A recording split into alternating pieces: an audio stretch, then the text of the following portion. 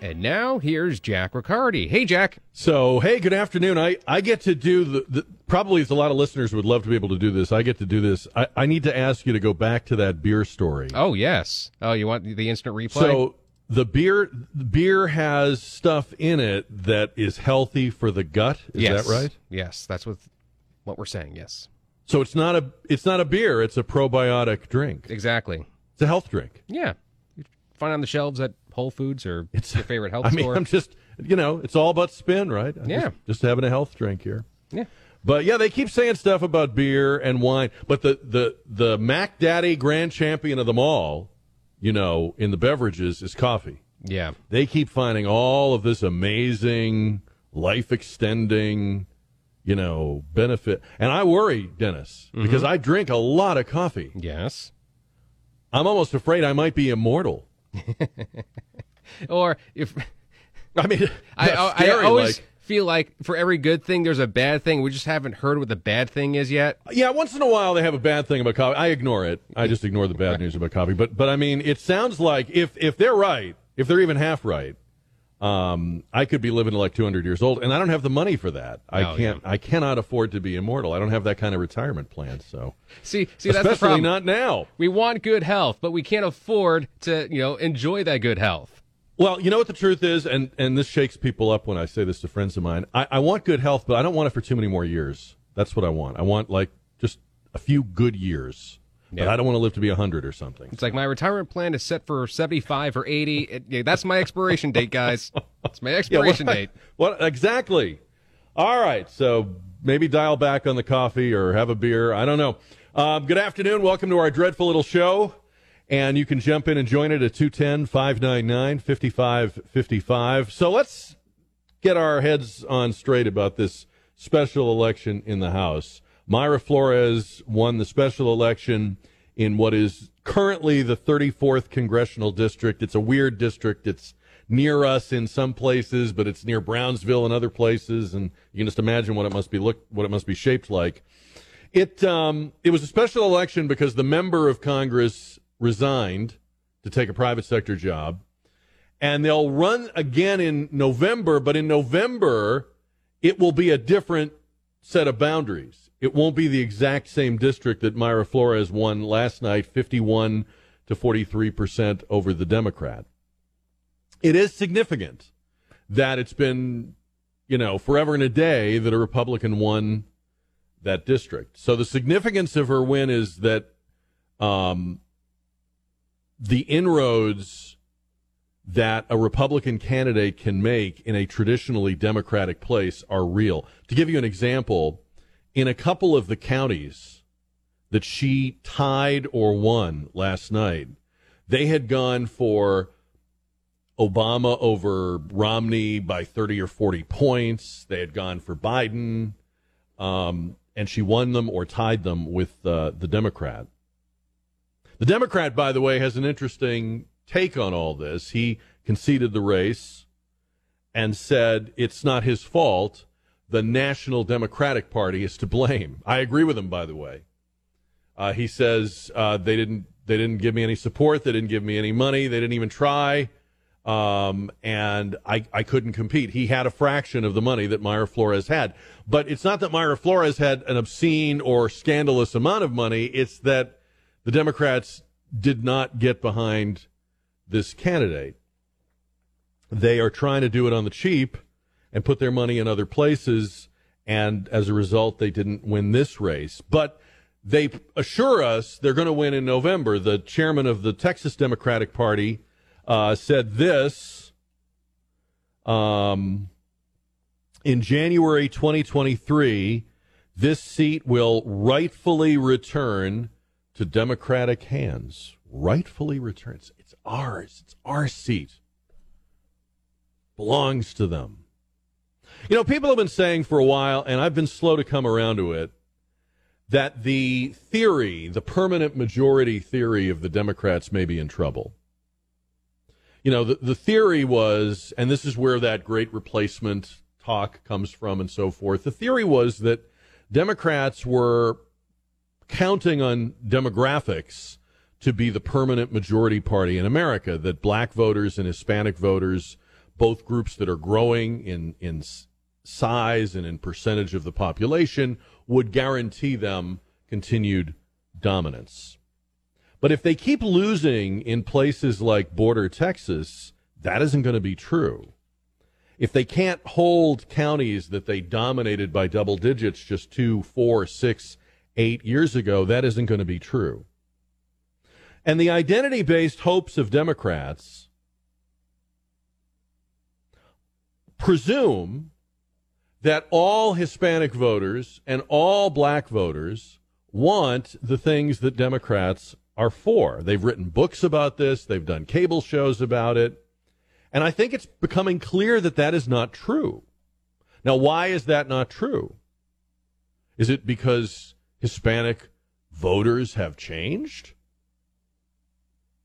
I don't think so. Is it because Republicans are really great at this now? No, it's not.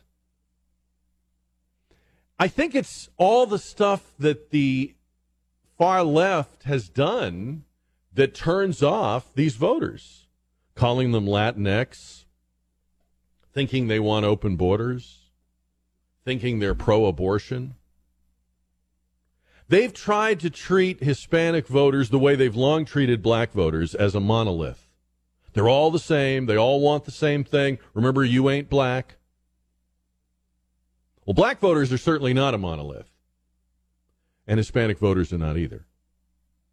And the damage is not only done, but it's getting worse, because with every given day, right, the Democrats sound like they're more out of touch with people that are basically small c conservative people that have conservative outlooks on life, that have traditional values, that value family, that value rule of law, that want to be that want to live in a society that recognizes and rewards merit and hard work.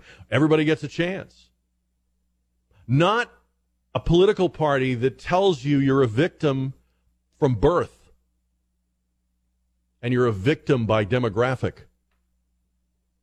Today, the president's issued an executive order to expand access to sex change treatments for children. It's tied in with Pride Month, and the executive order goes to Department of Health and Human Services, and it says that it will increase the opportunities for children to access sex change therapy and treatment, or what they call in the executive order gender-affirming care. But, of course, it's actually the opposite of that, right? It's gender-denying care. I mean, I get where he's going with that for the LGBTQ voter, but that's another thing that says to Hispanic and black voters, we don't get you. And they don't get where this country is right now. I mean, isn't it clear? Every day this administration tells us the economy is strong. We're doing great. You're doing great. The other day, the press secretary, Karine Jean-Pierre, said, do you remember where this country was when Biden took office? Do you remember where we were? Yeah, I remember where we were. We had $2 a gallon gasoline. We had 1% inflation. The markets were higher. Yes, I remember. You might not want to ask that question too often. Here's one of President Biden's top economic advisors. He was on Bloomberg Network, and he was asked a question about the struggles people are having with inflation, particularly retirees. Listen to his answer and how out of touch this is. Cut number 1. If you have a 401k out there, or if you're a retiree on a fixed income, it's pretty rocky right now, given what we're seeing with the inflation eating into your returns, as well as the market's down. What do you tell those people?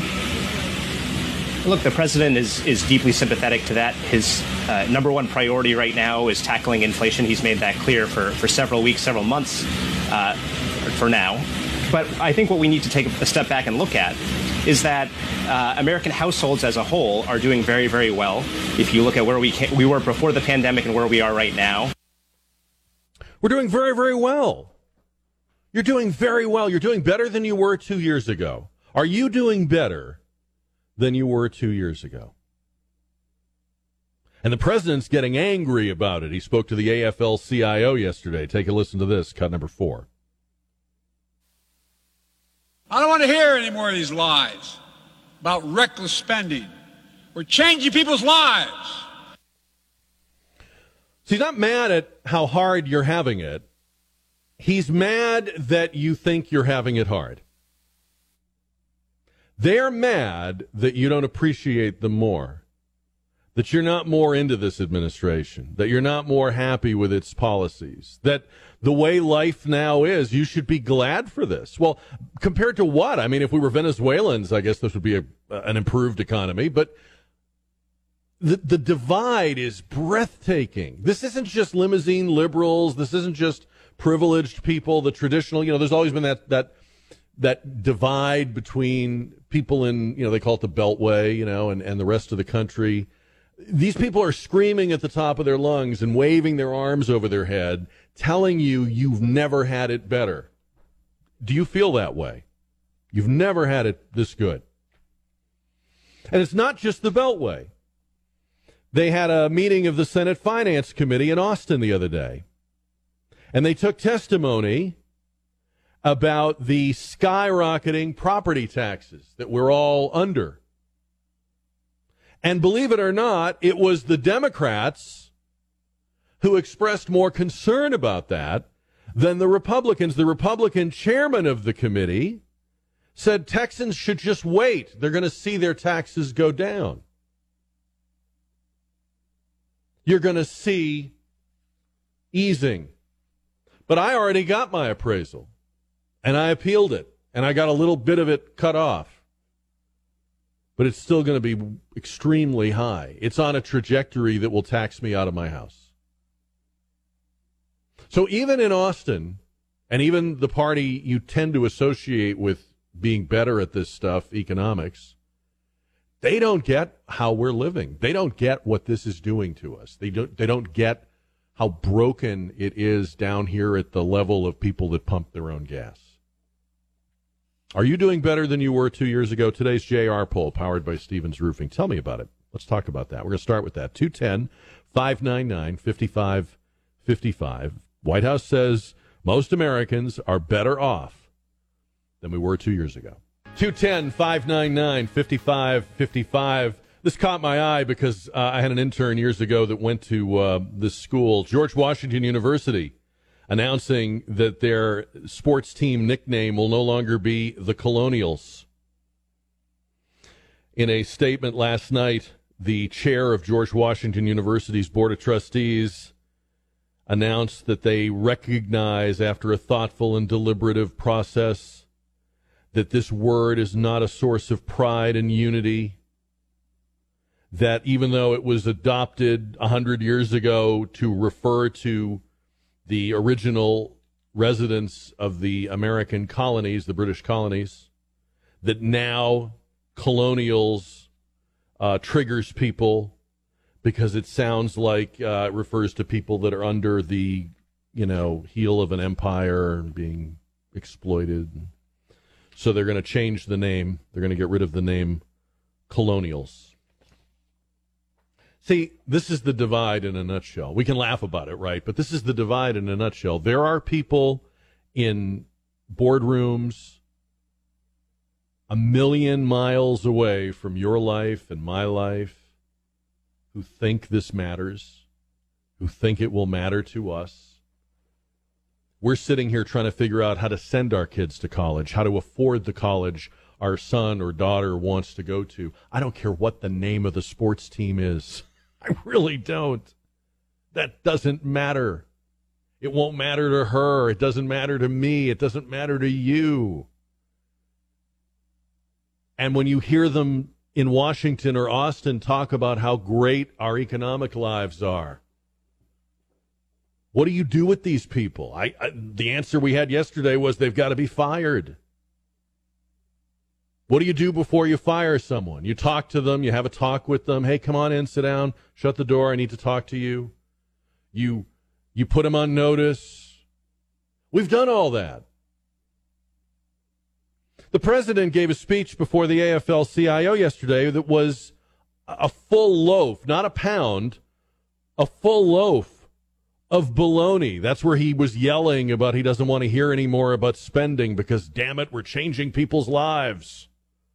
Yeah, you're changing people's lives for the worse. We're going to have a recession. You're tanking the stock market. They like to say the stock market doesn't matter to real people. It matters to real people who are about to retire. And when they're not telling us it's going great, they're trying to tell us that it was bad under Trump, but it wasn't. It was coming back under Trump. You could say that wasn't Trump's doing. I don't care whether you give him credit or not, but you can't tell me that 2019 was not a killer year, because it was. And the lie about creating, I think his claim right now is 8 or 10 million jobs. We have not replaced the jobs lost to the COVID shutdowns. We're in negative territory. And worse than that, and we're going to talk about it as we go on today, the very workplace itself, the labor market itself, has changed to where there's fewer people willing to work. So even when companies want to hire and have a position and have the funding for the position, can't get the people. I was talking to a guy today who owns a small business up in New Hampshire. Right now, it's basically just him because he had 3 or 4 part-time people working for him. He can't get them. He can't get anybody. And so he's turning away business other than what he can do himself. I'll bet that's the experience of a lot of businesses. They're not dying, but they're watching dollars pass them by because they can't take the money, they can't take the business because they can't find the people. So are you better off? 210-599-5555. Terry is on KTSA. Terry, good afternoon. Hi, Jack. I don't know who he's talking about being better off. I mean, I've lived here in South Texas for about 27 years, and I'm 60 years old, and I've never paid so much for gasoline, food, utilities, or anything else. You know, at the end of the day, hell no, we're not better off.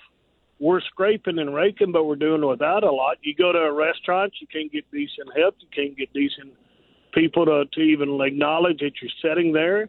You know, nobody wants to work. I don't know how the hell this guy thinks that we're better off. You walk down the street, you got to worry about somebody shooting you. You drive down the highway, you got to worry about somebody shooting you. We didn't deal with this stuff 2 years ago. Trump had gasoline down to $1 a gallon. And you know what? The economy was doing great. People were happy. But you know what? This guy, all he thinks about, the reason he thinks that nobody's hurting, because he doesn't have to pay for a damn thing. That's true. I think it's that. I think it's the people around him. And Terry, great call. Yeah, no, I agree with you. But I'll tell you something else. In addition to everything Terry said, which was all very good, he has to say what he's saying now, because what happened with gas, just to use one example, is what they promised to do. Okay? They promised to crash the fossil fuel industry. That's what they call it. They don't call it energy or oil and gas. They call it fossil fuel, implying that it is already on the ash heap of history. It's already ancient history. You know, saying it's fossil fuel is like saying, you know, you're living in the past if you're still using it. And this is what they have to do. They have to say now, this is almost like Joe Biden is complaining to Joe Biden.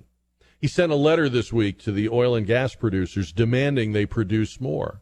He might as well have sent a letter to himself. Every decision they've taken is a result of what they've heard him say as a candidate and what they've watched him do as president. He said he would treat climate change like an existential threat, and he would ban drilling on federal lands and in federal waters, and he would rally the world to the Paris Accord, and we would transition the country forcibly to green energy. So Joe Biden should meet Joe Biden.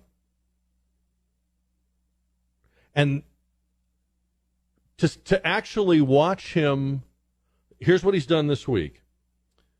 He sent this angry letter to the oil and gas companies. He talked about using the Defense Production Act to increase refining capacity. He's going to Saudi Arabia, it looks like, we think, a country that during the 2019-2020 campaign period he called a pariah nation, said we shouldn't have anything to do with. But he's going there now in a second attempt. The first attempt was rebuffed. They didn't even take his call. In a second attempt to get them to produce more oil. By the way, if they did and do, we still don't have the refining capacity. But all of this is like Joe Biden meet Joe Biden. And that's how I know this was never him to begin with. These are not his ideas. He's the front for other people. And they're sending him out here to give angry speeches about stuff that he created, that he caused. You know, this is like the serial killer demanding that his victim have a pulse. Vladimir Putin is now selling more oil at higher prices than before Joe Biden's sanctions on Vladimir Putin. Imagine that. Before the war in Ukraine, Russia delivered about half of its total daily output to Europe. Thanks to increased oil energy prices, its annual revenues will be 45% larger this year than last year. Not only are they getting more per barrel, but they're also selling more barrels. So that worked great. Meanwhile, back at the ranch, as I mentioned, the president is sending threat letters to big oil. He's still referring to it as the Putin price hike. And he told the heads of Exxon, Mobil, Chevron, Shell, Phillips 66, etc., they better get their refinery output up or else. I understand, he wrote, that many factors contributed to the business decisions to reduce refinery capacity, which occurred before I took office, Biden wrote. My administration is prepared to use all reasonable and appropriate federal government tools and emergency authorities, that's the Defense Production Act, to increase refinery capacity and output in the near term and to ensure that every region in the country is appropriately supplied. It's always someone else's fault. It's never his. So it's Putin's fault. It's the previous administration's fault. His own administration, meanwhile, I mean, they're not all on the same page, right? I mean, every time I turn around, there's Jennifer Granholm or Pete Buttigieg extolling the virtues of electric cars. And others in his party, they just love electric cars. In fact, everyone should have one, says Senator Debbie Stabenow, Democrat from Michigan. Listen to this, cut number 2. To respond to one of our oil and gas enthusiastic Republican senators who just said something about buying an electric vehicle. I got to tell you, we have great new Michigan electric vehicles. My Chevy Bolt is terrific, made at the Lake Orion plant in Michigan, affordable, union labor, and I'm so proud to have an opportunity to be able to support Michigan workers.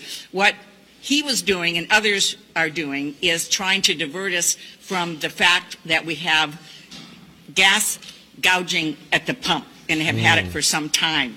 My Policy and Communications Committee put out a report a couple of months ago about the fact that last year the top oil and gas companies made $237 billion in profits, and yet they continue to gouge us at the pump.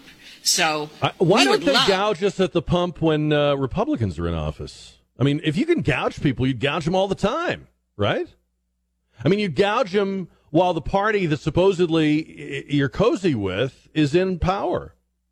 You wouldn't hold back. You wouldn't have the restraint of saying, we'll sell gas at $1.60 a gallon, but then if Biden gets in, I mean, none of this makes any sense. Their answer is you should get an electric car. Their answer is you're doing better than you think you are. This is a strong economy. You've never had it so good. Sometimes they say it's never been this strong since World War II. And you're probably saying to yourself right now, Jack, why are you even wasting time talking about this? We all know it's not true. But I want to hear how it's not true for you. Or if it is true for you. 210-599-5555. This is interesting. Very quietly, according to Bloomberg News, the Biden administration is urging agricultural companies to buy up Russian fertilizer in an effort to deal with ongoing food inflation. And Moscow is a key supplier of global fertilizer. And so they're exempting the sanctions on doing business with Russia to get the fertilizer. Remember those heady days of big talk about Ukraine and this shall not stand? And, yeah, well, you needed to have your ducks in a row first. An energy-independent America can take the stand, can take the position, not only against Russia, but it can be the gas station for Europe. But an energy-dependent America can't do those things, isn't doing those things. And it's almost like the inflation deniers are finally coming around, right? Remember last year we were told inflation would be transitory and it would soon be over. Now it's shattering records, breaking records. If you talked about lasting inflation, if you talked about stagflation, if you talked about a return to 1970s conditions, you were called a conspiracy theorist or a doom monger. Today, the Fed raised the 75-point rate hike. So they're admitting, sort of, what we knew. It's not transitory. It's not going away. In fact, we haven't even seen the worst of it yet. And it's interesting to see people like Powell, the Fed chairman, and Yellen, the Treasury Secretary, kind of sort of admitting this, because they're usually the last people. The economists that work for an administration are typically the last people to admit that the economy has been mismanaged. Yellen's in a particularly interesting position. She was the Fed chairman and now is the Secretary of the Treasury. But the problem with their admission is that it's being followed up with disinformation, false blame, lies about Russia, lies about Trump, lying that you're actually doing better than you think you are. Here's the thing they'll never admit. They'll never admit that deficit spending and all of the stimulus spending during and after COVID are the overall causes of this inflation. So we created tens of trillions of dollars out of thin air. We bloated the size of the government. We bloated the size of the budget. There are too many dollars chasing too few goods. You're doing and I'm doing, we're doing exactly what any Economics 101 student would expect us to do. Coming out of a pandemic, we are interested in getting back to the things we couldn't or weren't allowed to do, right? We're trying to resume activity. And we're finding, as Terry pointed out, we go to a restaurant, they don't have service, they don't have help, they're not open, they're not open every day, they're not open every hour, they're not able to supply the goods and services. Every day there's a new consumer product category that's out or in short supply. We talked yesterday about women's products. And this is always the lie, right? So first, they don't admit that they caused it. Then they blame other actors, not their own actions. Then they never admit how bad the crisis is going to get. Even the word recession may not be strong enough for what's coming. I don't know, but there's some indication that it's going to be more than your average recession. You've been through some recessions. Then as people sort of stumble around trying to get baby formula or figure out how to pay for gasoline, they swoop in with a solution that usually involves them having more power. So the next thing you're going to hear is that the government needs to plan the economy more. It needs more control over the economy. The reason this has happened is because we don't have enough government, not because we had too much, which is in fact the case. This has been the model ever since the Great Depression of the 1930s. Oh, this isn't the government's fault. This is the fault of not enough government.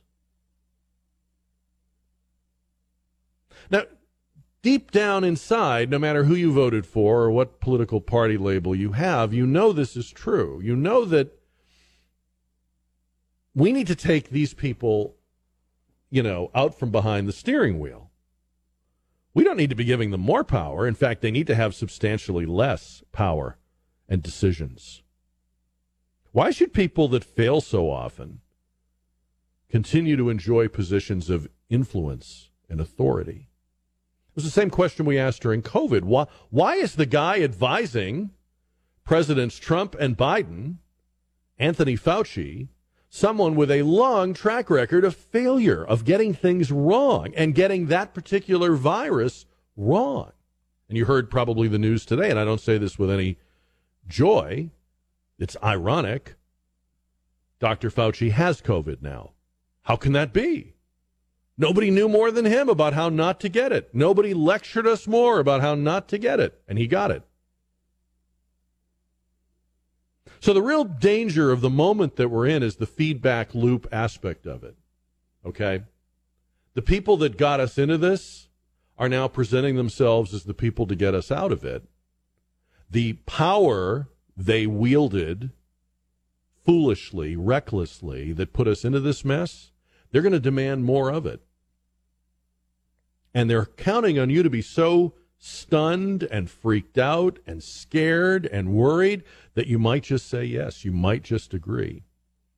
And they have reason to believe that, because as free as Americans are, we've done this before. We've caved on this before. We've said to the federal government, we said to FDR in the 1930s, okay, all right, take over, take the wheel. And this just keeps happening and happening and happening. Top economic advisor tells Bloomberg News Americans need to step back and really look at things and realize they have nothing to complain about. And he said the president's doing everything he can about inflation. Well, technically that's true. Everything he's done has driven inflation. And this is a two-party problem. We don't have enough people in the Republican Party that really believe in capitalism, that really believe in free enterprise. So when they get their turn, you get a light version of this. And let's remember that a lot of the tactics for dealing with the COVID lockdowns started under the Trump administration, started when we had a businessman president. I know a lot of you love him, but I can't forget about the fact that he should have known better on some of the stuff they did, the stimulus spending and some of the other stuff they did. Tell me what you think. Start with Omar on 550 and 107.1 KTSA. Omar, good afternoon. Good afternoon, Jack. The wife and I are not doing better than 2 years ago. You know, our retirement accounts have taken about a 34% hit. FR clothing that I have to buy for, I work for one of the evil pipeline companies. A couple of years ago, pants were in the $60 and $70 range. I just bought some here a few weeks back. They were $100 a pair. Mm-hmm. Filled up last week. It was $186 to fill my truck up with diesel. Groceries are higher. It's just, but at least the wife and I are not complete idiots when it comes to our checking account, and we're not starving, but it's not, things are not good. Well, I can think of another way you're not better off. You and I have talked a number of times about life down on the border, and you've described vividly, to the point where our callers remember you, Omar. You've talked about how dangerous life down there has become in the last 2 years. Yes, and we're just fortunate that we're not, where we are in Live Oak County, it has gotten bad, but we're not, further south and further west, right, where it's really, really bad. But yes, the high-speed chases is just it doesn't make any sense. They're allowed to come in anyway. Why run? They just come on in. Don't let's not put everybody in danger by driving like an idiot. Amen to that. Omar, thank you. Thanks for the call. I appreciate hearing from you as always. Pamela is on KTSA. Pamela, good afternoon. Hi, Jack. I've been in the oil and gas industry since 1980 as an oil and gas accountant. My nephew is an engineer for one of the refineries down in Corpus Christi. They were at 50% capacity last year due to the EPA. They are currently at 100% capacity, which is about 102,000 barrels of oil per day, and they could go a lot higher if they were deregulated, which means they would have to get the EPA off their back. But right now, they can't because of the EPA. So if Biden wants them to produce more, they can, but he's got to deregulate them, and Biden's not going to do it. Yeah, I mean, to me, there's like too many chefs in the kitchen with these people, because how can you talk about producing more of something that you promised, you made a central campaign promise to have less of? Exactly. It's the oil industry in this state is not doing well just due to all the regulations, everything that came out of the whole ERCOT mess so far as pipelines and regulations and all of that now, and everything we're having to do to report to them. So it's a little bit scary. We've been through it many, many times before, but I pray everybody gets through it and can keep on moving. It's 210-599-5555. So we were talking about the gas prices, and we were asking you on the JR poll. The White House says most Americans are better off than they were 2 years ago. Are you better off than you were 2 years ago? I want to hear your answer to that at 210-599-5555. Even if you think the answer is obvious, like in the abstract, generally, come on, how can you even ask? Tell me how you're doing, right? I'm asking. Somebody asks how you're doing. Might as well tell them. Why are they not, instead of yelling and screaming about the oil companies and produce more and we're going to hit you with the Defense Production Act, why aren't they celebrating that the average price in this country is now over $5 a gallon? That about half the states are now over $5 a gallon? Isn't this what they wanted? Do you remember? This is almost 2 years ago, at the beginning of the election cycle for president. The Democrats had a town hall, and they had a climate town hall on CNN. It went on for hours. It was like an all-day climate fest on CNN. And I remember we talked about it at the time. They were all trying to one-up one another in hating on fossil fuels, right? You had Joe, and you had Bernie, and you had Pocahontas, and you had Kamala Harris, and Pete Buttigieg, and all these others, and no one was going to get to the left of any of them. Now, if you watched even a little of it, or read about any of it, you have to take these people at their word. You might be tempted to think, oh, they can't be this crazy. But if you're the oil and gas industry, you have to gird your loins. And so that's what the Chevron guy was saying the other day. We had the story a day or two ago that what they're doing right now. And look, by no means am I saying they're saints or they're angels or they're innocent. Of course they're greedy, and of course they want to make money, and they do. But they prepared for the rhetoric they heard. They presumed these people, if given power, would try to turn this country into Venezuela. They were right to think that, because that's what voting for a Democrat does. It turns this country into Venezuela. When you hear what they were promising, when you see Joe Biden on the campaign trail telling young voters, I will end fossil fuel, how do you reconcile that with the Joe Biden today that is dumping oil out of the strategic reserves, that is demanding more refining, that is going to Saudi Arabia, hoping to bring oil back with him? How do you reconcile that? I mean, you and I can be peeved about it, but if you're the industry, the energy industry, you had to bake this into your expectations, and they did. 210-599-5555. If you voted for this, it's on you. And if you made the mistake of thinking they didn't mean it, or they were just saying it, well, now you know. Aren't these the gas prices they wanted? I mean, they've all but admitted it a couple of times. They've even come out and said this will speed up the transition to electric, which, by the way, I don't think it will. But when you say that about some, that's like saying to people that are starving, hey, this is a good time to, trim your waistline.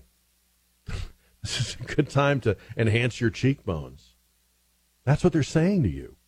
I'm just pointing it out. I mean, you think of it what you want, you do with it what you want. I'm not telling anybody how to vote, but don't make the mistake of thinking they don't mean it, because they've just proven over the last 2 years that they do. 210-599-5555. James is on KTSA. James, are you better off than you were 2 years ago? I'm definitely not, and I want to thank you. I'm a longtime listener. I need a thumbnail because I'm just really not understanding. All the wells and everything are still there. It's not like when Biden was elected into office that that everything got removed. What I don't understand, and I need the thumbnail for, is why exactly are we not pumping? I just don't get it. I don't understand it. Why we're not at full capacity, and maybe I'm because those companies. I think I just kind of touched on this, but those companies listened to the rhetoric. They saw him win the election. They then promised to reduce their output. In other words, I'll take BP as an example. Their CEO promised and delivered on the promise to reduce oil and gas production by 40%.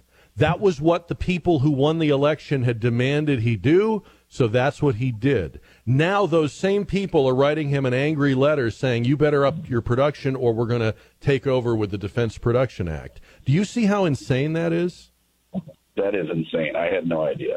See, I did not understand that portion of it. They told these companies, you need to become green energy producers or else. Mm-hmm. So they threatened them if they kept pumping. They cut back. Then they threaten them with not pumping enough, which is what the president said today. Now he says, well, I know you're pumping it, but you're not refining it fast enough. And that's because we haven't built a new refinery in this country since, I think, the days of Ronald Reagan. I mean, this is like the, Jack the Ripper yelling at his victim, why don't you have a pulse? Right. All right. Well, thank you. I just needed that thumbnail because I wasn't getting why we weren't pumping. Yeah. I mean, and then you have thank you, James. I appreciate it. I mean, and then you have the cancellation of the Keystone Pipeline. You have the pulling of the offshore oil leases. That all happened in the first few weeks of this administration. In fact, he announced he was canceling Keystone the day before he took the oath of office. So we signaled Canada the deal is off. We pulled offshore oil leases. We pulled federal land leases. In the spring of 2021, a federal judge revoked Gulf of Mexico drilling leases. And the Biden administration did not appeal that decision because they liked it. They're all about reducing carbon emissions. They're all about going to a green energy economy. You almost have to raise the price of fossil fuels if you want people to do that. How else are you going to get them to do it? So they've proposed carbon taxes, cap and trade, higher leasing fees, revoked existing leases. I'm not saying that the oil and gas producers don't love to make a profit and don't make a profit. All that's true. But you can't blame any industry in America, whether it's energy or any other, for paying close attention to what the powers that be say and then making long-term plans accordingly. And remember, the things they're planning in their boardrooms and their meetings today are for years from now. They're not planning the next tank of gas you and I fill up with. They're planning 2030, okay? And they have to look at who's in power. They have to look at who we're electing. And this is part of, having less oil production and less refining is part of their plan. It's what they promised to do. I can't emphasize this enough. So it isn't that things haven't worked out. It's that things have absolutely worked out. And they're pretending this isn't what they want. They're pretending. Remember I told you a few weeks ago, they like to climb up into the seats with us in the stands and pretend they're bystanders. They like to pretend that they're as mad as we are. Well, you can't be. You're on the field. You're playing the game. You can't sit on the sidelines now and go, wow, isn't this terrible? So I don't know why they're not doing a dance over the gas prices. They've saved the planet. If these keep going up, they've saved the planet. Instead of only having 8 or 12 years, maybe we've got 20 now. And this should be the message from the Republicans if they have half a brain. Don't just attack them as stupid or inept or Biden's too old. Remind people this is what they planned on. This is what they engineered. To the extent that the government controls the price at the pump, you'll often hear politicians say, well, the president doesn't set the price. Well, to the extent that he can, they did. It's like everything's a game to politicians, Have you noticed that? It's a game. Remember how, after Uvalde, we needed common sense gun reform. And so they had a bipartisan meeting, and they came up with a framework of things. And one of the things they came up with was an enhanced review process for gun buyers under the age of 21. For buyers under the age of 21, a more exhaustive, intensive, investigative period, looking at juvenile and mental health records, checking state and local databases, et cetera, et cetera. That's what's in the agreement. We don't know if that will be in the bill, but that's what's in the agreement. Well, now the squad says no. Checking juvenile criminal records to buy a gun might be racist. AOC says it might be racist if we criminalize the gun background check framework. If we criminalize juvenile background checks. Now, I will say, in one sense, she's right. The history of gun control has always been a history of intentionally keeping guns away from certain kinds of people. In fact, the origins of gun control in the 20th century were to keep guns out of the hands of black people. Very clearly, gun control was hand in glove with the Jim Crow laws. You can look it up. You don't want people who cannot rely on the local police to instead own a gun. So you make sure they can't, at least not legally. And then if they own one illegally, we got them. Of course, that's not what she's talking about. What she's talking about is if we're excluding people for having any kind of record, that's going to be racially disproportionate. So I guess you can say the good news here is that of all people, AOC and the squad may be the ones that sabotage this thing in the House that these bipartisan senators worked on. This is why they say you should not watch the sausage being made, right? 210-599-5555. There's a story today about, we've talked in the past about Californians coming to Texas. Apparently now there's an increasing trend of Californians moving to Mexico. Daryl Graham of the Baja 123 Real Estate Group says about half the people he is settling in Baja California are from California.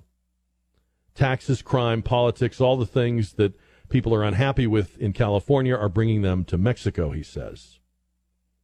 California is now the second most expensive state to live in after Hawaii, according to Credit Karma. You know, it's one thing if you live in an expensive state or an expensive city, but things are well run, right? I mean, people in the past have made that trade-off. Well, you get this, you get that. If I can afford it, I'll pay for it. It's the same reason you might choose to eat at a 5-star restaurant or stay in a 5-star hotel. If it's worth it and you have the money, you pay it. The problem is California is not worth it. People are paying through the nose for services, but what they're getting are urban outdoorsmen, opioid flea markets, rolling brownouts, raging wildfires due to no forestry control, unlivable, unwalkable streets, high crime, defunded police, communist district attorneys. I read where the median house price in California is now north of $800,000. $800,000 median house price. And that's the state. That's not just like San Francisco or Los Angeles. And when you get to that point, and when you get to the point they're in now, you've basically got a third world country, meaning you've got no middle class, right? If the house is $1 million and the taxes are sky high, and the only way to live comfortably is to live behind gates and private security, then you're going to have nothing but very rich people behind those gates and hardworking poor people making their beds and vacuuming their floors and cooking their meals and delivering things to them. And there'll be no middle class. And that's the definition of a third world country. It's a place where there's no middle class. There's no economic mobility. The people that are down at the bottom have no way, no hope of getting to the top. California has become that country Trump famously described as a bleep hole country. And Mexico looks better to people in California. I don't mean this to sound insulting toward Mexico, but the country that people are fighting to get out of now looks better than living in or trying to live in California. And maybe it is dangerous, and maybe there are cartels, but they're probably saying, well, at least I'll be able to afford to live there, or at least they're not promising me stuff they're not delivering on. Or at least if my kid goes to school as a heterosexual, he'll come home as one. Just a thought. California's moving to Mexico is the new thing for 2022. And we're asking you on the JR poll, the White House economic advisor, top White House economic advisor, said on Bloomberg News that most Americans need to step back and realize they're better off than they were 2 years ago. Are you better off than you were 2 years ago? And Paul is on 550 KTSA. Hello, Paul. Hello. Thank you for your service, and thank you for helping us realize what's going on. And myself, I'm a 100% disabled veteran, and I receive approximately $3,500 a month. And I'm not better. I'm in worse condition than I was last year and the year before that. And it's not getting better. Unfortunately, our government is not pro-business people. They don't want our country to get better. They want it to get worse. And President Biden, I'm not saying he's a bad guy, but he's doing all the wrong things to kill this nation.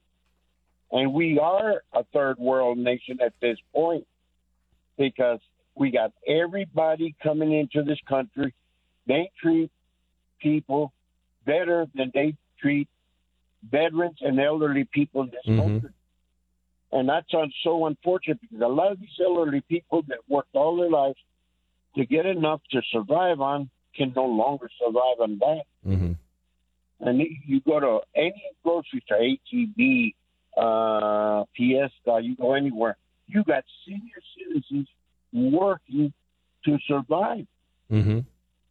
And when the country allows that to happen, and our younger people, that there's signs all over San Antonio, Texas, in restaurants and drive-thrus, jobs are offering at $18 an hour, and they don't want to work. Right. All I can say, God bless America, And may God help everyone in this country, because I tell you what, the born workers of this country are going to be the third world nation, like all Central and South America. Yeah. Well, Paul, thank you for your call. Thank you for your service too. God bless you too. Thank you for your service, because without you, nobody in the world would find out what the heck's going on. We got people moving into this country. When I first got out of the Marine Corps, I was told by the city of San Antonio I had 30 days to change my plates from California plates to my home state, which I did. Mm-hmm. I see hundreds of people driving around. I even got a neighbor that's been living here for over 6 years and still driving with foreign plates. Right. And they don't do nothing about it. Yeah. No, you're right, Paul. I would be in better shape. You make a very good point about that, and I'm sorry that for all the service that you rendered, this is what's happening now. But thank you, sir. Thank you, sir. It's you, and all the people that defend this country. We have people in office that don't care about this country. They care about their pocketbook, and that's what it's about. It's all about money. Well, we got to start loving our country more and insisting that the people we elect love it too. Thank you, Paul. Thank you for the call.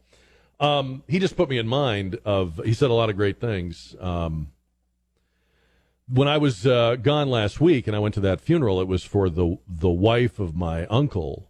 My uncle is he's still hanging in there, but he's on his last legs. Both of them were in the hospital when she passed.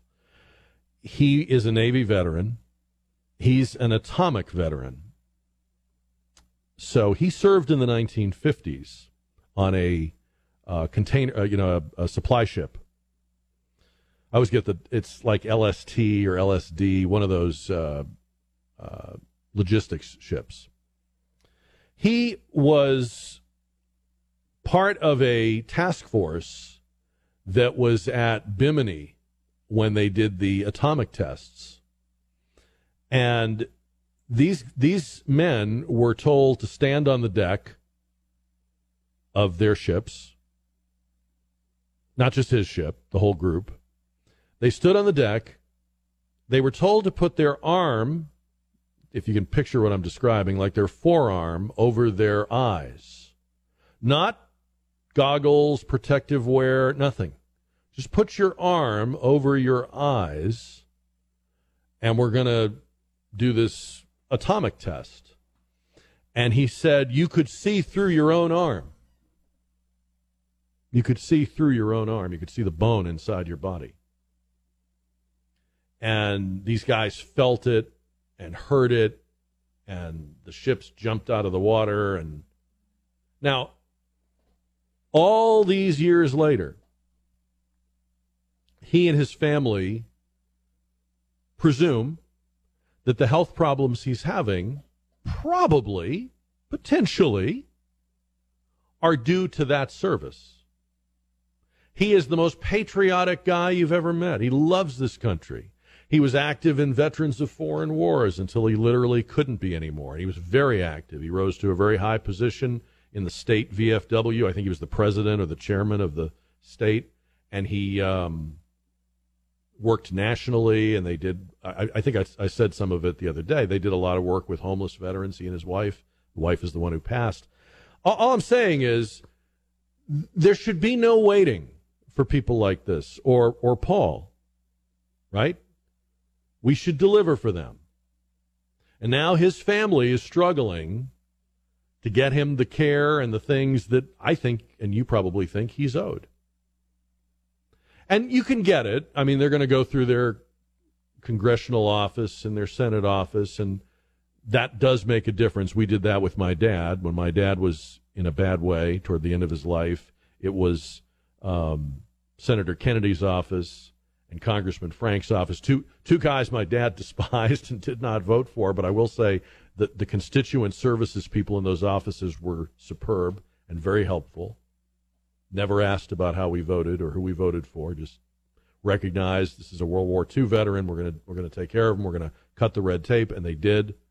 That's what you have to do, but it shouldn't even take that, right?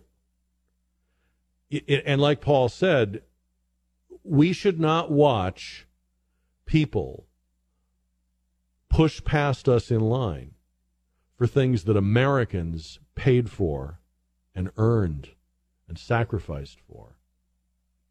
This country should work for people that worked for it. And I mean, the other point that I thought he made, which was a great point, and I see this too. Have you noticed how many jobs are either unfilled or senior citizens are filling them? Now, I have nothing against senior citizens working. Are they working because they want to work? I just wanted to get out of the house. Are they working because they have to work? Because they can't make ends meet in retirement? Are they working because younger people won't do those jobs? I mean, what's happening to the workforce? We're finding out what is going to happen with all the cultural sea changes in our workforce. Workers constantly quitting to take other jobs. No loyalty between employee and employer. By the way, no loyalty both ways, right? Workers cutting from full-time to part-time. Workers going out for lunch and never coming back. People deciding to drop out of the workforce. They call it the Great Resignation. I want to talk about that. Because we're going to find out some things we've never found out before. We're gonna go through some things. This is not like any other recession or economic downturn we've ever had before. The challenge before was providing the jobs. The challenge now is we've got the jobs, we don't have the workers. So restaurants are one of the workplaces that are really struggling with a workforce that doesn't seem to want to work anymore. I'm not talking about people being lazy. This is not, he's going to run down Gen Z now. No. I think we've got to come to grips with this. We're about to find out what happens when people have permanently rethought work. You know, I don't think it started with the pandemic, but during the pandemic, all you heard were voices saying, stay home, stay safe. It's good to be home. It's good to stay home. You're doing the right thing. It's dangerous to go to work. It's selfish to go to work. You could bring a disease home and kill your grandma. Now, again, it didn't start with that, but I think that stomped on the accelerator of a trend that was already being talked about and already being measured. You know, there's a famous story about Steve Jobs. I forget who he was talking to, but one of the guys one of the first disciples that he roped into Apple, what would become Apple. And this guy was working at a fast food place. And supposedly Steve Jobs said something to him like, do you want to sell sugar water or do you want to change the world? So the point was, do you want a job with a guaranteed paycheck, or do you want something that's a challenge, that's unpredictable and risky, but it will have meaning? And I think the guy quit his job and went with Steve Jobs, if I remember. But that's what people are doing now. They're changing their lives. They're saying no to sugar water. They're saying no to fast food. They're saying no to hourly wages. Some of them are doing it by participating in the gig economy, right? Or piecing together a little bit here and a little bit there. Some of them are probably doing it by getting on some sort of social welfare dole. Some people are leaving the workforce because they're deciding to stay home with their kids. And people are deciding, if we can make it on one paycheck, let's not hustle and scramble to get two. We're only giving most of that second paycheck to child care and transportation, and it isn't worth it. At one time, people wanted to, keep running in the wheel, right? faster and faster, running in the wheel. And the economy worked on that model of millions and millions of people running in their little wheels. But if people are starting to think, you know what, no matter how fast I run, the government just keeps taking more and more of it. I can't get the things I was working toward. I can't afford the things I thought I was going to buy. Or they don't have them. And then you have people saying you shouldn't just have a job, you should have a calling, you should have something that's meaningful. But the problem, as Mike Rowe has pointed out many times, is that there are jobs that need to be done. They're just, as he calls them, dirty jobs. They're not full of meaning and philosophically enriching, but they got to be done. They have value, but they don't have that, I guess, heart satisfaction that some people are looking for. People are living in smaller homes. There's the micro home trend. And again, they're doing home-based or gig stuff. And employers have to figure this out because some of these people are never coming back. $18 an hour didn't bring them back. $18 an hour sounded utopian at one time. It's not doing it. I'm already hearing calls for $22 and $30 an hour. I don't think that's going to bring them back either. And when you get to that level, what can we buy? What will things cost? So how this plays out is an open question. I'm curious to know how you're seeing this, how you're experiencing it. If you own a business or you're the hiring manager at your company. I keep hearing stories, and I mean, every day, I can't tell you how many of these I've heard. Either nobody applies for the job, or the people that do are a joke. I'm doing these online interviews, and I can barely keep a straight face. It's unbelievable. These people aren't for real. I can't hire them, but I've got to hire somebody. Like I said, a friend of mine up north has a small business, very specialized business, and right now he's reduced to only taking the business he can personally handle. He doesn't have anybody working with him or for him. He would love to, but he can't get them. So he has to turn away customers, and he provides a particular service that's very unique. It's a niche. He doesn't really have any competitors. So he can't do it, and it just doesn't get done. He's taking on the work. He says, I'm working Sundays. I'm working around the clock, but I see dollars passing me by. They have to. I can't get the people. He says the guys that used to work for him part-time have told him, I think I'd rather just be home. So we're talking about the workforce, the workplace, how it's changed. And I want to hear what you're experiencing either as somebody that hires or works. 210-599-5555. You know, a friend of mine was telling me the other day, he's got a son in his early 20s, and this guy is not working. He's healthy. He's able to work. He's, quote-unquote, between jobs, but his dad is a little concerned about how long the between is going on. And I said to him, well, what does he say? And he says, well, Jack, he wants to work from home.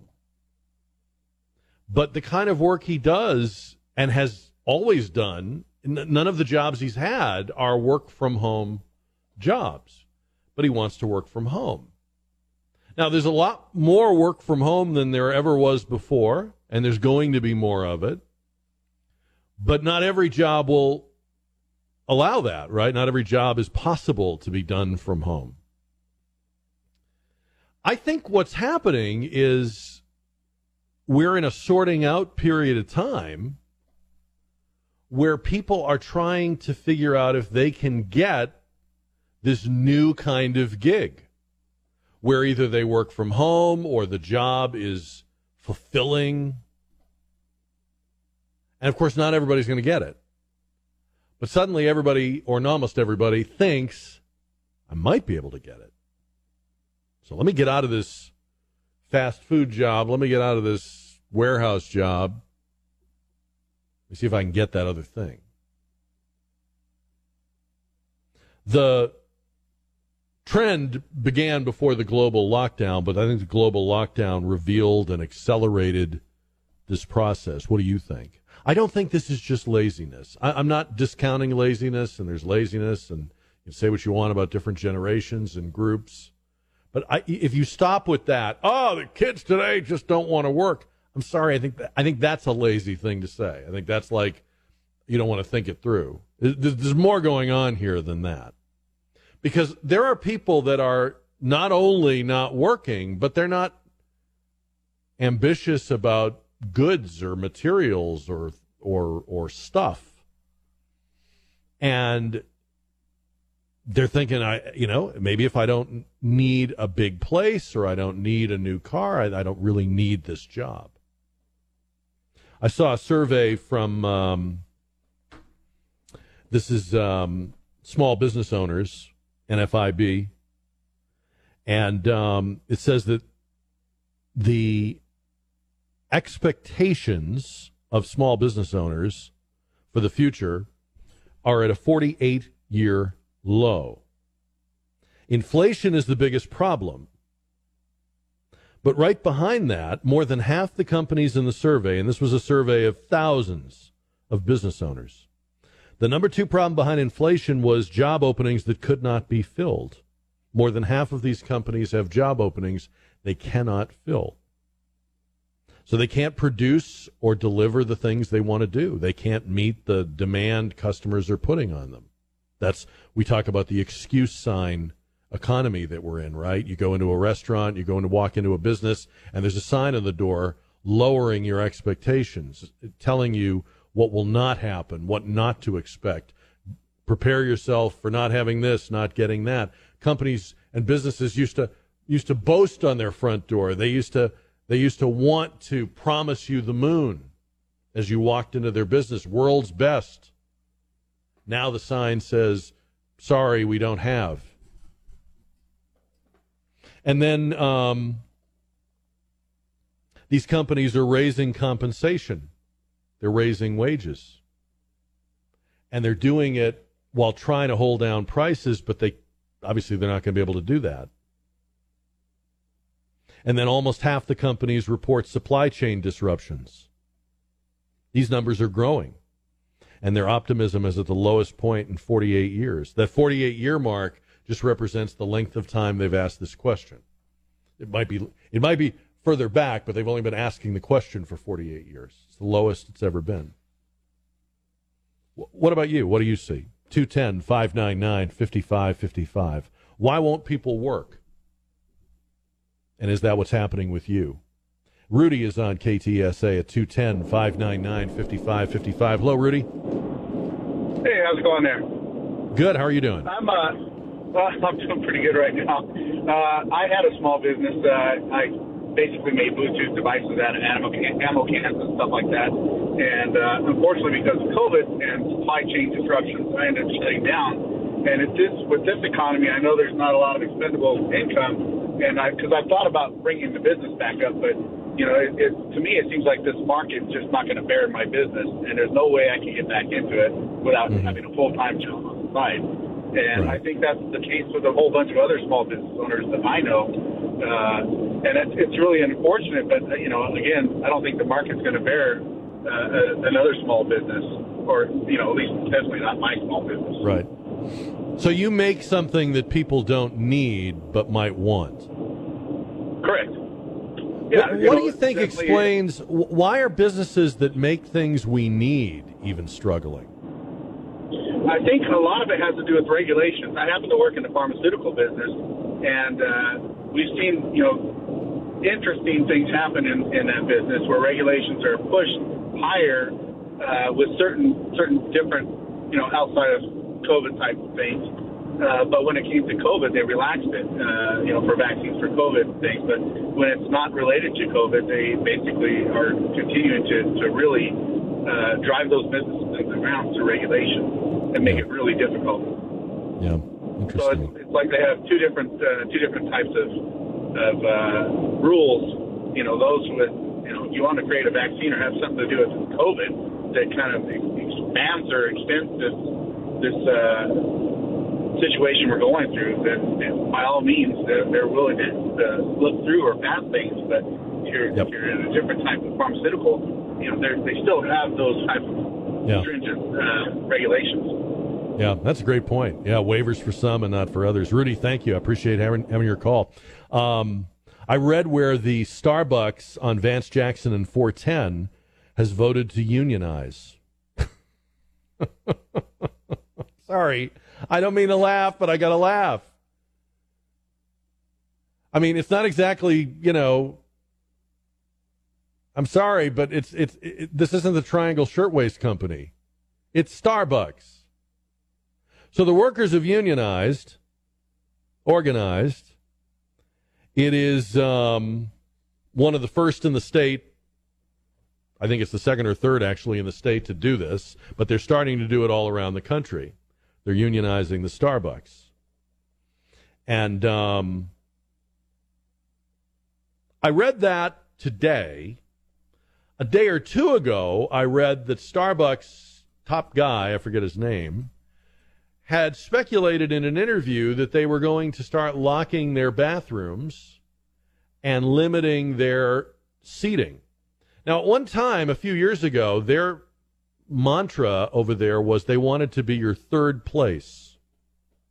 In other words, it wasn't just going to be about coffee.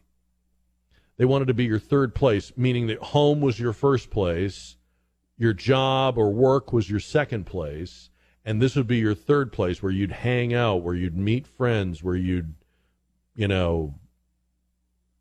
play with your phone, read a book, people watch, what have you, study, whatever it might be. So they went to that model, right? Please, we want you to spend as much time here as possible. We want you to be here whenever you can be. Now they're going to lock the bathrooms. Well, the reason they have to lock the bathrooms, he explained, is because homeless people are living in the bathrooms.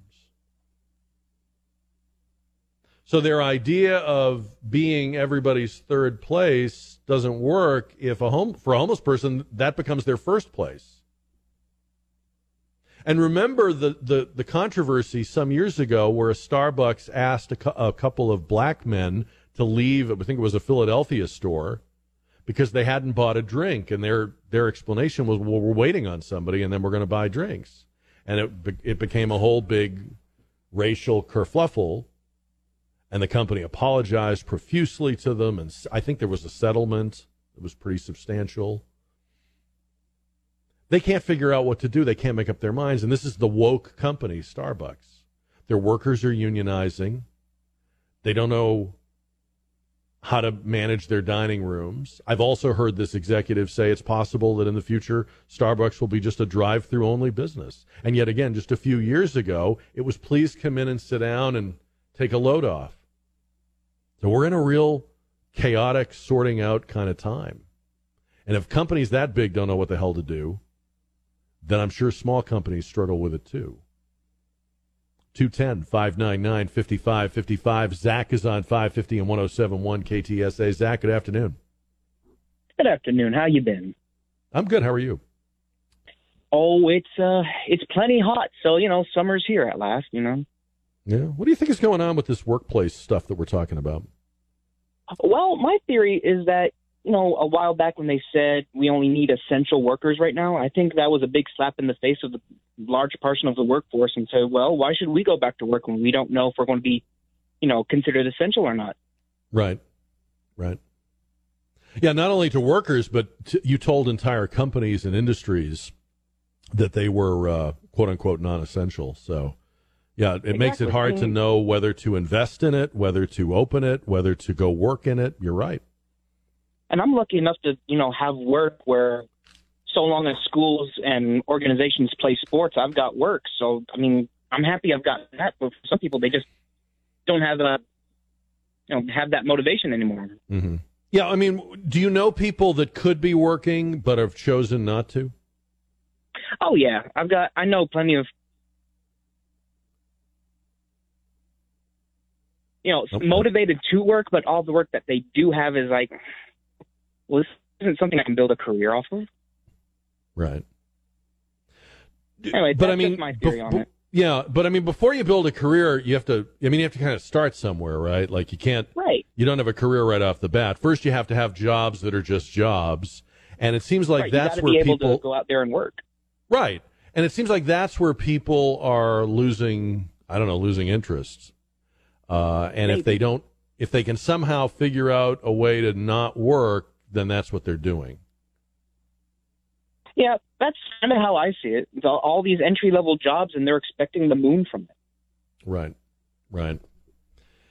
Zach, I appreciate the call. Thank you. I know one thing that's different now, and I don't mean to sound like a dinosaur, but when I was as young as I think Zach probably is, it wouldn't have occurred to me to do this only because there was a stigma to being able-bodied and not working. I mean, I don't care how hard-nosed you were, or I don't care what people think, I'm independent, there was an overwhelming stench around somebody who had the physical ability to work and wasn't working. And you felt it. And if nothing else got you out the door, that did. I mean, it usually wasn't what got you out the door, but if nothing else did, that did. And I don't think that's true anymore. And Zach put his finger on it. We told people that was no longer true. We actually told them the opposite. It was heroic to not go to work. Last night, in a special election for an open house seat, the 34th Congressional District, Republican Mayra Flores beat Democrat Dan Sanchez 51 to 43%, winning the seat outright, but only for the next 5 months until November, when they'll have a new election and they'll actually have new boundaries. And the new district lines are more favorable to the Democrats, and there will be a Democratic congressman running at that time because he's been moved into this district. So she'll be a Republican incumbent running against a Democratic incumbent, most likely in November. It is significant that Republicans flipped this seat, no doubt about it. And it's significant that there hasn't been a Republican elected in I don't know how long, a lifetime in that district. I'm not trying to give her, not give her full credit. She was a good candidate. She ran a good race. She's an interesting person. She has an interesting life experience.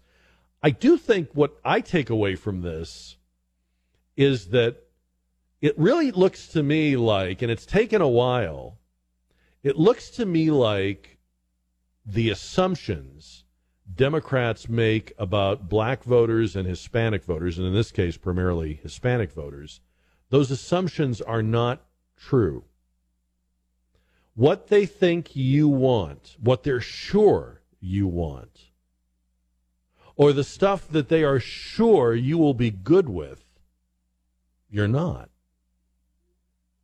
And this means that their whole strategy, great replacement, open borders, pandering, isn't going to work if it turns out that Hispanic voters are more conservative on those issues. Not that they necessarily are conservatives, but just that they're more conservative than the leadership of the Democratic Party right now. I mean, take abortion, take the border, take gas prices, take crime. Democrats just assume that the positions they've taken on these things are A-OK with those voters.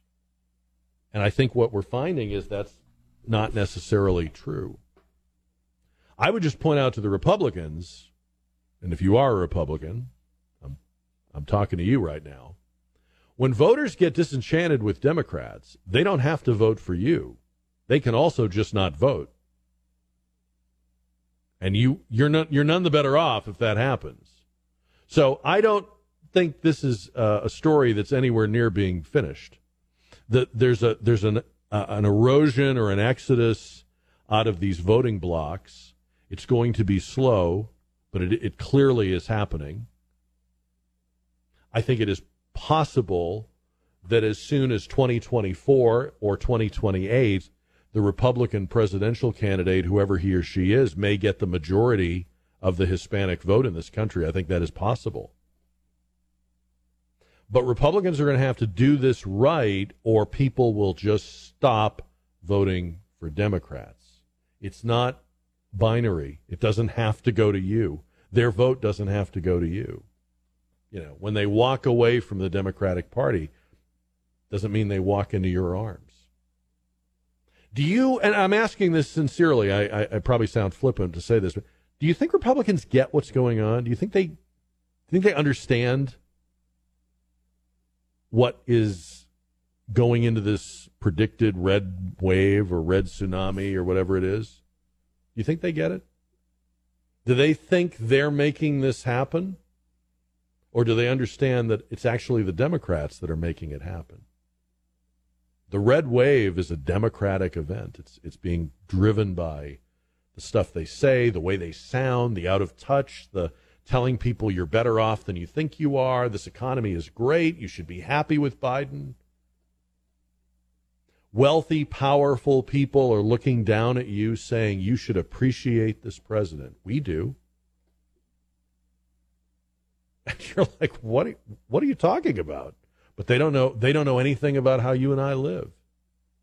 They don't pay the prices we pay. They don't do the things we do. They don't experience this economy in real, boots on the ground, rubber meets the road.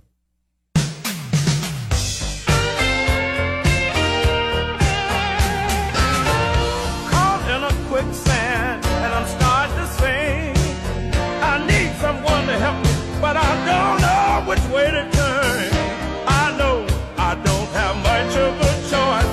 I'll go out of my mind or into the night. I don't want to hear any more of these lies about reckless spending. We're changing people's lives. Seems to be yelling more. I think that's a good strategy. That's what the American people need. They need we need a good, after the last 2 years, we need a good yelling, right? I'd say Biden is about 1 day away from threatening to turn this country around if we don't settle down in the back seat. You know what I'm saying? This half hour, the results on the Stevens Roofing JR poll. A top White House economic advisor said on Bloomberg the other day that most Americans, if they would take a step back, would realize they're better off than they were 2 years ago. Economically, he meant. Your economics are better than you think they are. Do you agree or disagree? We're going to find out in a few minutes on our JR poll. And you can grab a line. We can talk about that. 210-599-5555. I've heard people say this for years, and including, by the way, people that are themselves transgender. They've been sounding the alarm that too many young people are flirting with or experimenting with or impulsively choosing transition, and that they're concerned at the number of young people who believe they are the wrong gender. In other words, believe that the body they're living in is not who they are. There's a woman named Lisa Littman who said a lot about this in recent years. Makes a lot of sense about it. These aren't haters. They are, in most cases, they are themselves transgender people. But they're saying this is not right for everyone, and it's certainly not a decision young people should be rushing into. And now there's a long article in the New York Times Magazine about this, acknowledging this. And let me read you just a little quote. This is some sort of document from some group that sets standards of care for transgender and transitioning from male to female or female to male. Part of the rise in trans identification among teenagers could be a result of what is called social influence absorbed online or peer-to-peer. It talks about a small group of people who transition, saying that some of them have described how social influence was relevant in their experience of their gender during adolescence. In adolescence, peers and culture often affect how kids see themselves and who they want to be.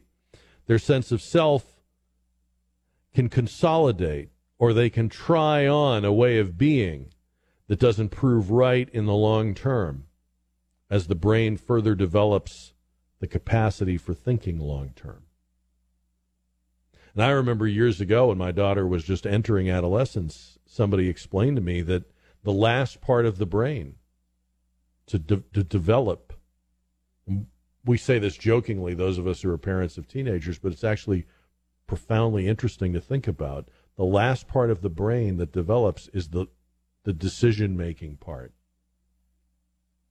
Right? That's why a good kid that never got in trouble before takes the family car and drives 132 miles an hour, because an impulse overrides decision-making. And here we have a culture, here we have schools. Remember yesterday the story, I think it was Arizona, where heterosexual high school students were being hectored by a curriculum that said, how do you know you're straight? How can you be straight if you've never tried being gay? Maybe you need a same-sex lover. Maybe being straight is a phase you'll grow out of. And here are people in the field of transitioning, as they call it, saying, wow, we're starting to think that maybe a lot of young people aren't ready to make this decision, really are making it for the wrong reasons. We don't want them to do anything they can't turn back from later. This isn't like trying on makeup or painting your nails or wearing your hair longer. These are really serious pharmaceutical and surgical alterations. And, you're probably nodding, thinking, well, yeah, this is obvious. Of course, if there's social pressure, if there's social media, peer pressure, if the culture's holding it up as heroic and cool, and what have we done? How many young people are in the midst of a transition they really weren't sure of, and that did not come from some inner drive, but came from wanting to belong? It's a good first step that they're acknowledging this. Unfortunately, it's going to come too late for some people. But I look at this as part of the whole, even the thing we were talking about before. So much of the way you act and the choices you make when you're young, I'm going to say when you're under 25. If you really want to understand what people are doing, a huge, huge part of it is what they think everyone around them is doing or expects from them. That can be a good thing. Sometimes that can be a good thing. It can influence you to do good things or make good choices. But it can also have, disastrous effects. And that's where adults come in. That's where we have to say, I know you think you want this, or I know you're sure you want to do this, but you don't know. You can't know. And instead, the people that should be saying those things are telling them, yes, go do it. Go ahead. We'll help you. We'll make it the law. We'll put it in school. We'll put it in the curriculum. I mean, that is vile. I'm sorry, but it is. I don't care what your politics are, what advantage you think you're gaining. Telling people we know are not sure that they really are sure is misleading isn't even a strong enough word. It's just evil. So at least they're starting to acknowledge it, the clinicians and the researchers that work in this field, according to the New York Times Magazine. It was unanimous on the JR poll today. All our voting, all our platforms, 100% said no to the White House. No, we're not Better off than we were 2 years ago. So I thought there'd be one or two people, and I was, that would have been fine. But that's okay. Tomorrow's Thursday, which I know is not a news flash, but just so you know, tomorrow is the next possible day that we could get the Dobbs decision on abortion. Or it could be next week, or it could be even early next month. Kathleen Parker had an interesting column about this that I read excerpts from at National Review's website. She says it's an irony that the people who want to protect life must put their own lives at risk. Maybe violence is what we should expect when abortion, one of the most violent acts conceived by humankind, is ground zero. Whatever one's argument for abortion, there's no debating the utterly inhumane violence inflicted upon a gestating human being. She goes on to talk about how the media have mostly ignored the dozens of attacks on churches and crisis pregnancy centers since that leak of a draft opinion came out almost 2 months ago. And you've heard about it on our show, and you may read about it on certain conservative websites, but it's by and large been ignored. And think about what's being attacked: churches and crisis pregnancy centers. Churches, houses of prayer, worship, places that practice charity, golden rule.